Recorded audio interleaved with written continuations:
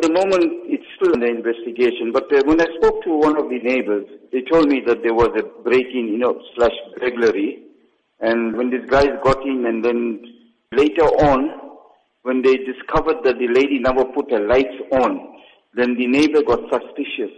And then when he inquired, then I think the ex-husband came over, and then that's when they discovered that this lady was actually dead. They gagged her mouth, and then they tied her hands at the back. The law enforcement was there together with the other departments, but this is what so far stands for, because it's still under investigation. There are reports that the woman was attacked by people known to her. Do you have any information on this? Not at this stage. Maybe later on, as the investigation goes on. And what's been the community reaction to this? Any murder that is unnatural, where especially there's a robbery or there's hijacking or theft of motor vehicle, somebody lose their life, it's going to create an uproar, or it's going to create unpleasantness amongst the community, and especially when there's a burglary or housebreaking, and when it turns into murder, that somebody is there.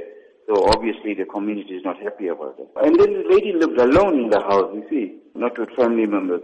Looking at that, in terms of security for the elderly, it's a huge cause for concern. What measures should the elderly and their family take to avoid these kind of incidents? We make this appeal via our meetings at our sub-forums, through the media and through other gatherings, that, we so much enhancing the establishment of street committees where we profile the area, like the residents, we know who's living there, whether they are alone, especially the senior citizens, or if there's, whatever needs to be profiled.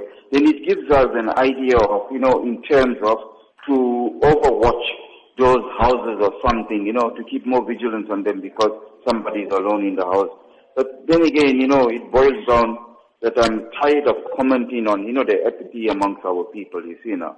At the weekend, there were social media messages circulating of the hijacking of a lady, Siddhartha Balgobind.